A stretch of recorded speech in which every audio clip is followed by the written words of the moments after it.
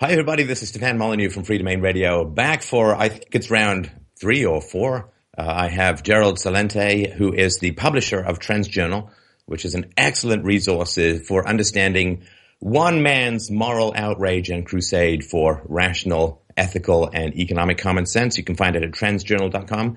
As always, thank you so much for taking the time today. Oh, my pleasure. Thank you.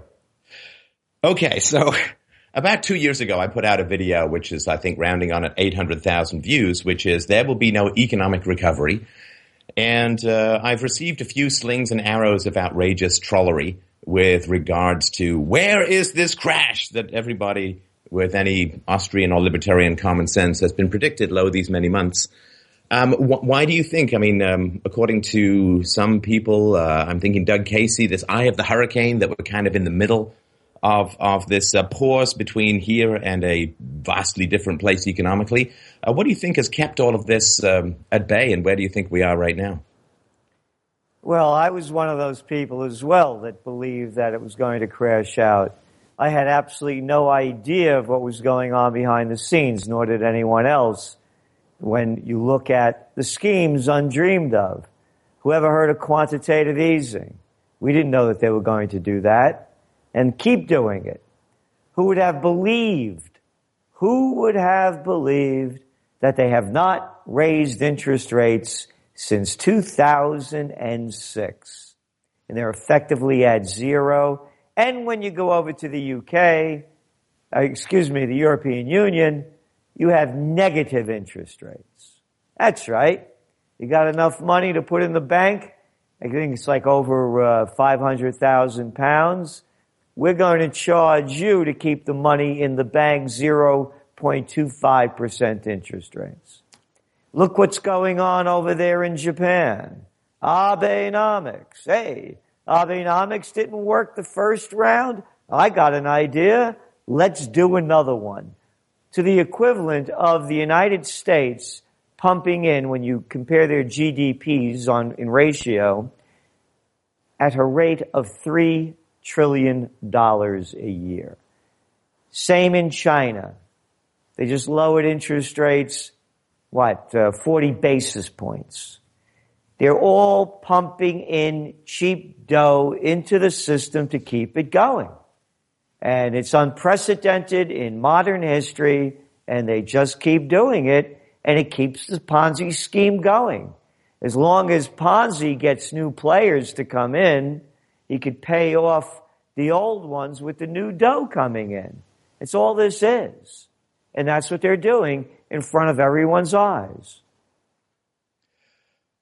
And for the average person in the street, I mean, I think most people are feeling, obviously there's been a significant decay in take-home income. I just read today that the federal government is spending about $30,000 a year on the average household, which of course is hugely more than they can possibly afford. The price of everything is going up, with the exception, of course, of oil at the moment, which we can talk about in a few minutes.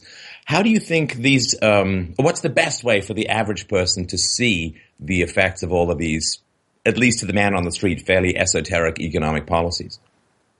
Well, the two things they look at: how much less money they're making and how much more money that 1% is pulling in. If there was anything that Occupy Wall Street did, was show the world that the 1% is getting richer and everyone else is getting poorer. When you're looking at numbers, 85 people, that's right, 85 people in the world have as much dough as 3.5 billion, essentially half the world. So what all of this money pumping scheme and cheap money has done, when you look at the equity markets going up, why are they going up? Hey, how about all those merger and acquisition deals that are going on? Oh, that couldn't be it. No, just borrowing money for nothing and keep the Ponzi scheme going.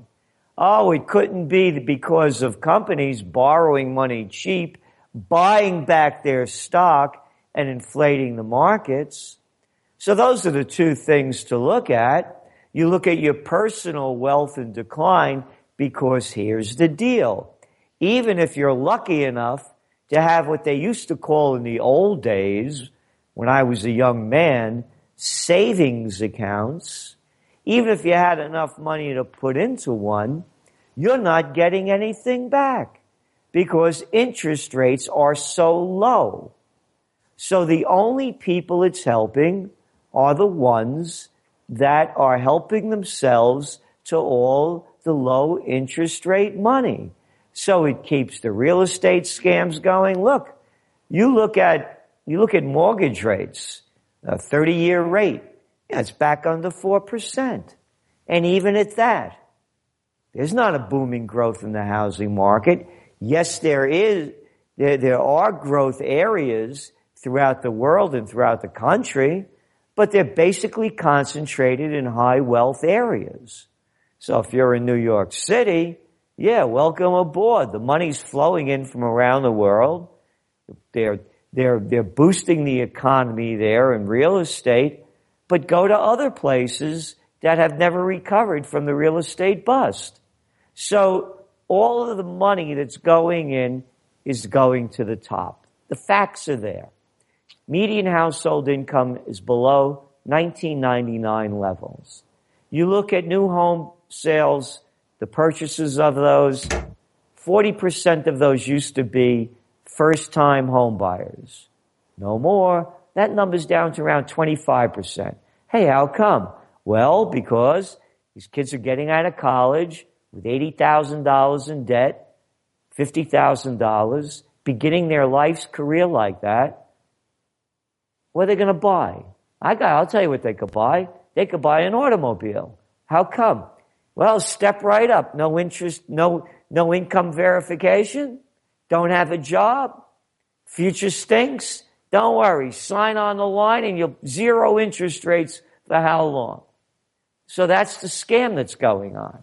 So the people in the real world know they're holding 1, 2, or 3 jobs, barely making ends meet, and you look at the job creation numbers. They're mostly low-paying jobs. So people know in their own lives, and then the lies come out of Wall Street that, hey, look at the markets. The equity markets around the world are booming. They're booming because of cheap money. Now, there's always been, I think, historically a tension between Wall Street and Main Street.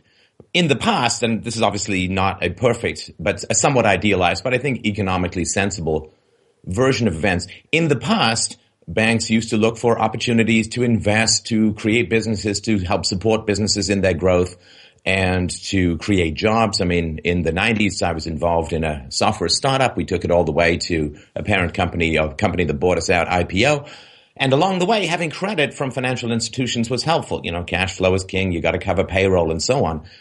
And there used to be this idea that the manufacturing and the building of companies was like the pistons, and the financial institutions were like the lubricant. You know, just keep everything moving, keeping everything growing. It really feels to me that over the past sort of 15, maybe 17 years, there's been a real reorientation of the financial sector to thumbjiggery through financial instruments, through tens of trillions of dollars in derivatives exposure, through being economic geniuses by getting money from the Fed and depositing it at the Fed and making a quarter point or so. Has there, in your mind, been a disconnect between the role that the financial sector used to play in the creation and growth of jobs, and now it seems to be just a bunch of spreadsheets and old-style Genghis Khan pillaging of the middle class? We're coming out with our top trends for 2015. One of them is called bankism. This isn't capitalism. Nomi Prinz, who I'm sure you know, she writes a lot on banking, is the person that's penning it for us. And we came out with the term and the concept that this isn't capitalism anymore. It's bankism. 4 words killed capitalism, if anybody missed it. Too big to fail. Period, paragraph. It's not the old banking system anymore. Bill Slick Willie Clinton officially killed it with the end of the Glass-Steagall Act during his reign as president of the United States. It allowed the banks to become casinos that gamble. It took away the regulations that were put in place after the crash of 1929 so that another catastrophe of that magnitude could not happen again. And who was the clown, the little low-life boy that cleaned up with about $140 million after he pulled the deal off? Oh, you remember him, don't you? Robert Rubin. Robert Sellout Rubin. Yeah, the former head of the Goldman Sachs gang, U.S. Treasury Secretary, along with the other guy that followed him, Fat Mouth Summers, Larry Boy. The Harvard guy gets everything wrong, makes a lot of money, and keeps blowing off his steam as though we're supposed to sweat from it. These are the people that destroy the country. It doesn't take a genius to figure this out. All it does is take looking at the facts. And the facts are a bunch of people that are a disgrace to this nation, that are traitors to everything that this country was founded upon, sold it out for their own greed. And they sold out. You could buy these clowns out with enough money anytime, any place. And it's not only in America, it's a worldwide. Whether you go to China, whether you go to Brazil, jump on a plane. It's what's happened with the immorality of the leadership around the world. It's destroying the world economies. The money is being concentrated in the hands of a few. The rest are details on how they do it. If you want to look at the details, you keep going back. The deregulation of the Glass-Steagall Act is only one. Robinson-Patman Act, Sherman Antitrust Act, Clayton Antitrust Act. Look, you even go to war without asking Congress. It's a complete bankism takeover. Yeah, I have no particular problems with deregulation as long as people have to eat their own losses with Tabasco sauce. But of course, that hasn't happened. The too big to fail banks are now like almost 40% bigger than they were before the crash. And for banks to grow during a crash is quite unprecedented. Now it seems, I don't know if you've read this lately, now it seems that they're trying to push their derivatives exposures onto the taxpayers' backs. So there's a bill that's trying to wend its way through to continue funding the government past December 11th.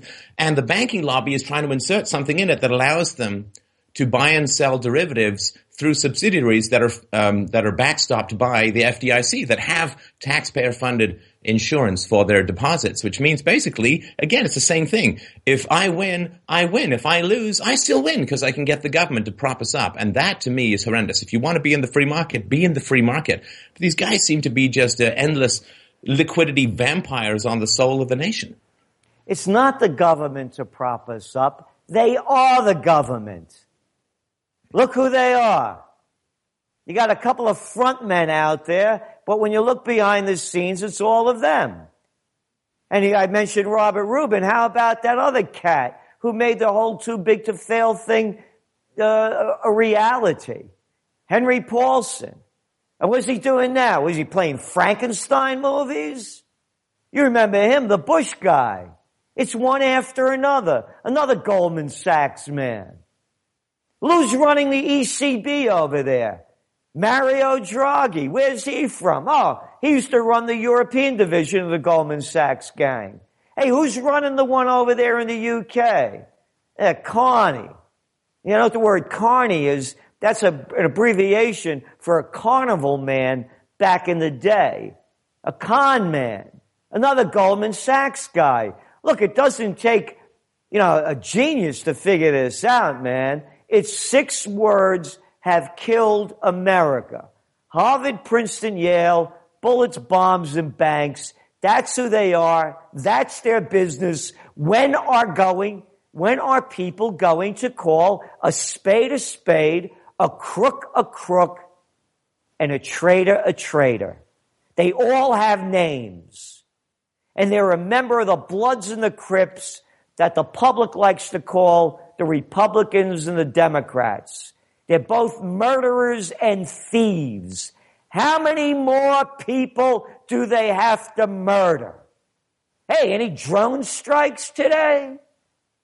What country are we going to invade next? Any bombs away? How much more money do they have to steal? The entire system has been destroyed, continues to be destroyed by two-bit freaks that people still bow down to and roll out a red carpet for. And you got the names there in front of you. How could any self-respecting American look up to a McCain or a McConnell, a Lindsey Graham or a Nancy Pelosi, a lowlife Reid or a little boy Ryan? And these are the people that are running their lives from Obama to the Clintons to the Bushes, and on and on and on. How long do you think it will be before people wake up to the fact that war has effectively ceased to end? I think you pointed out way back in the day and took some considerable heat for it even before 9/11 that there was a huge challenge in the maintenance of peace. And then there was, of course, like the assassination of Archduke Ferdinand in 1914 launched a war that only lasted 4 years. And now what are we in? 13 years, 14 years of the war on terror? Do you think people are going to wake up to the fact that we are now in this Orwellian nightmare world of eternal war, where it is simply just whack-a-mole? Whatever you get rid of or claim to get rid of is going to reappear in another form, a new bogeyman, a new provocative video. When are people going to get war-weary? Do you think it's because they're completely drugged by all the funny money that's funding this? Or where's our moral sense that things have gone completely awry? What they do is they sell fear and hysteria. When people that don't have courage, dignity, and self-respect, they buy into it. And you have a nation in decline. How could they believe this stuff? ISIS. They make up another one. It couldn't be because the United States invades other countries. Let's put it like this. If you were an Iraqi, and let's pretend you're a Sunni, and you were thrown in jail after the United States occupation and tortured, and you're not alone. There are hundreds of thousands of you that they've done it to. They've destroyed your entire nation. They've killed over 1 million people. You have no future. You'd think you'd be angry. You'd think you'd want revenge. Hey, let's suppose you're one of those 6 people they just let out of Guantanamo and tortured you since 2001. You'd think you'd want to blow somebody's brains out in revenge for having been tortured for doing nothing, not even given a trial. As we used to say in the Bronx, payback's a bitch. Don't call it terrorism. Call it getting even and revenge. And the United States and its NATO allies keep spreading war and building hate and grounds for reprisal. How can you call anyone in Afghanistan that wants to blow the brains out of an American or somebody from NATO a militant? If an Afghani or an Iraqi were here trying to take over my country, I'd be first on line to blow their brains out, and they call me a patriot. It's a sickness of the psychopaths that keep leading us to war, that keep building the hate and the fear among the people. We're trying to make a change that's going to turn the country into a new direction. And on May 2nd of 2015, we're launching Occupy Peace. From the most historic 4 corners in the United States, right here in colonial Kingston.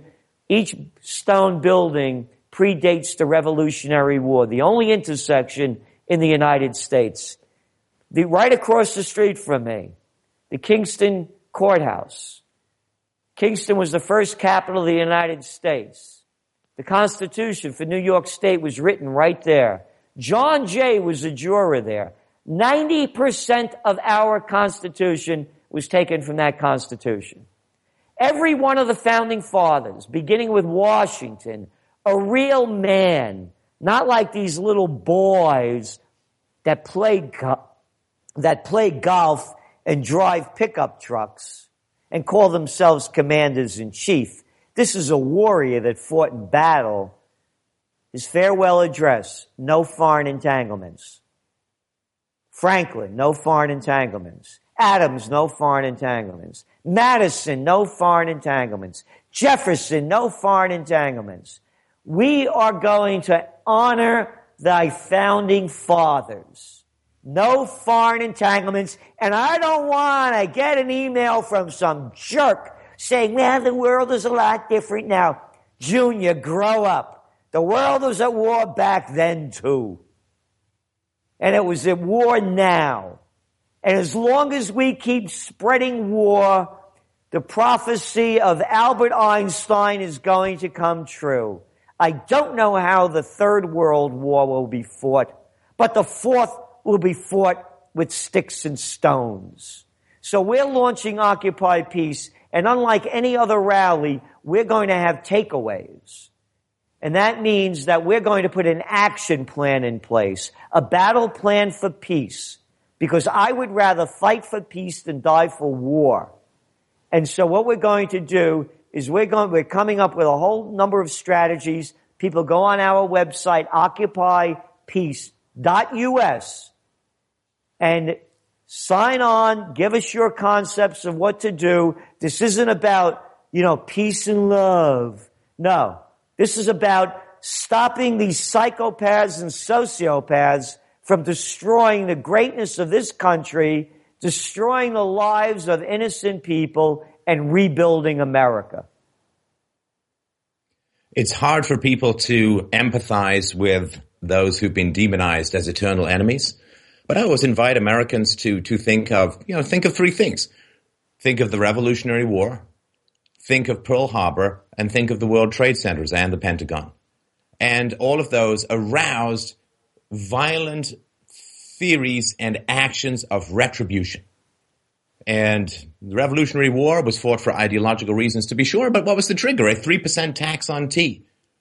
What's happened to the Iraqis is infinitely worse than a 3% tax on tea, and the desire to throw off a foreign yoke and a foreign invasion when you compare a 3% tax on tea to 2 or 3 million people displaced, 1 million people murdered, infrastructure completely turned into molten lead and flames. If you look at the desire for retribution that came out of America after Pearl Harbor to the point where they dropped 2 nuclear weapons on largely civilian cities, that is the kind of retribution that even relatively minor attacks compared to what's happened from the U.S. overseas. The U.S. responsible by some estimates for 20 million plus deaths since the Second World War as a result of imperialism.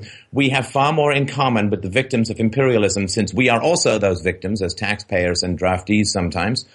We have far more in common with the victims of imperialism than we do with our leaders. And yet we somehow look at our leaders as part of us and the victims of their machinations as some otherworldly them. It's very hard for people to reach across the water conceptually and see that we tax livestock, we serfs, are all in the same boat being sailed off the edge of the world. Sorry, there's not even a question in that. I just wanted to rant on that particular topic.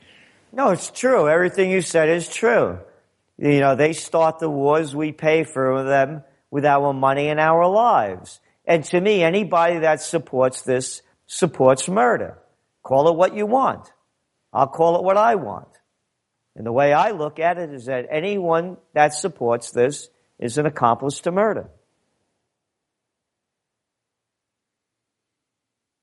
All right. So I'm not sure that we have a more powerful topic to end the conversation with. I just want to make sure that people know Trends Journal is the place to go. And you just recently had, of course, an event which was predictions, which I assume part of what will come out in the next journal. If you can just remind people of the date and where they can register for Occupy Peace, I want to make sure people get that information.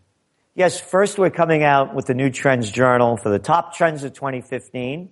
One of them, by the way, is going to be price wars, and it has to do a lot with the low oil prices.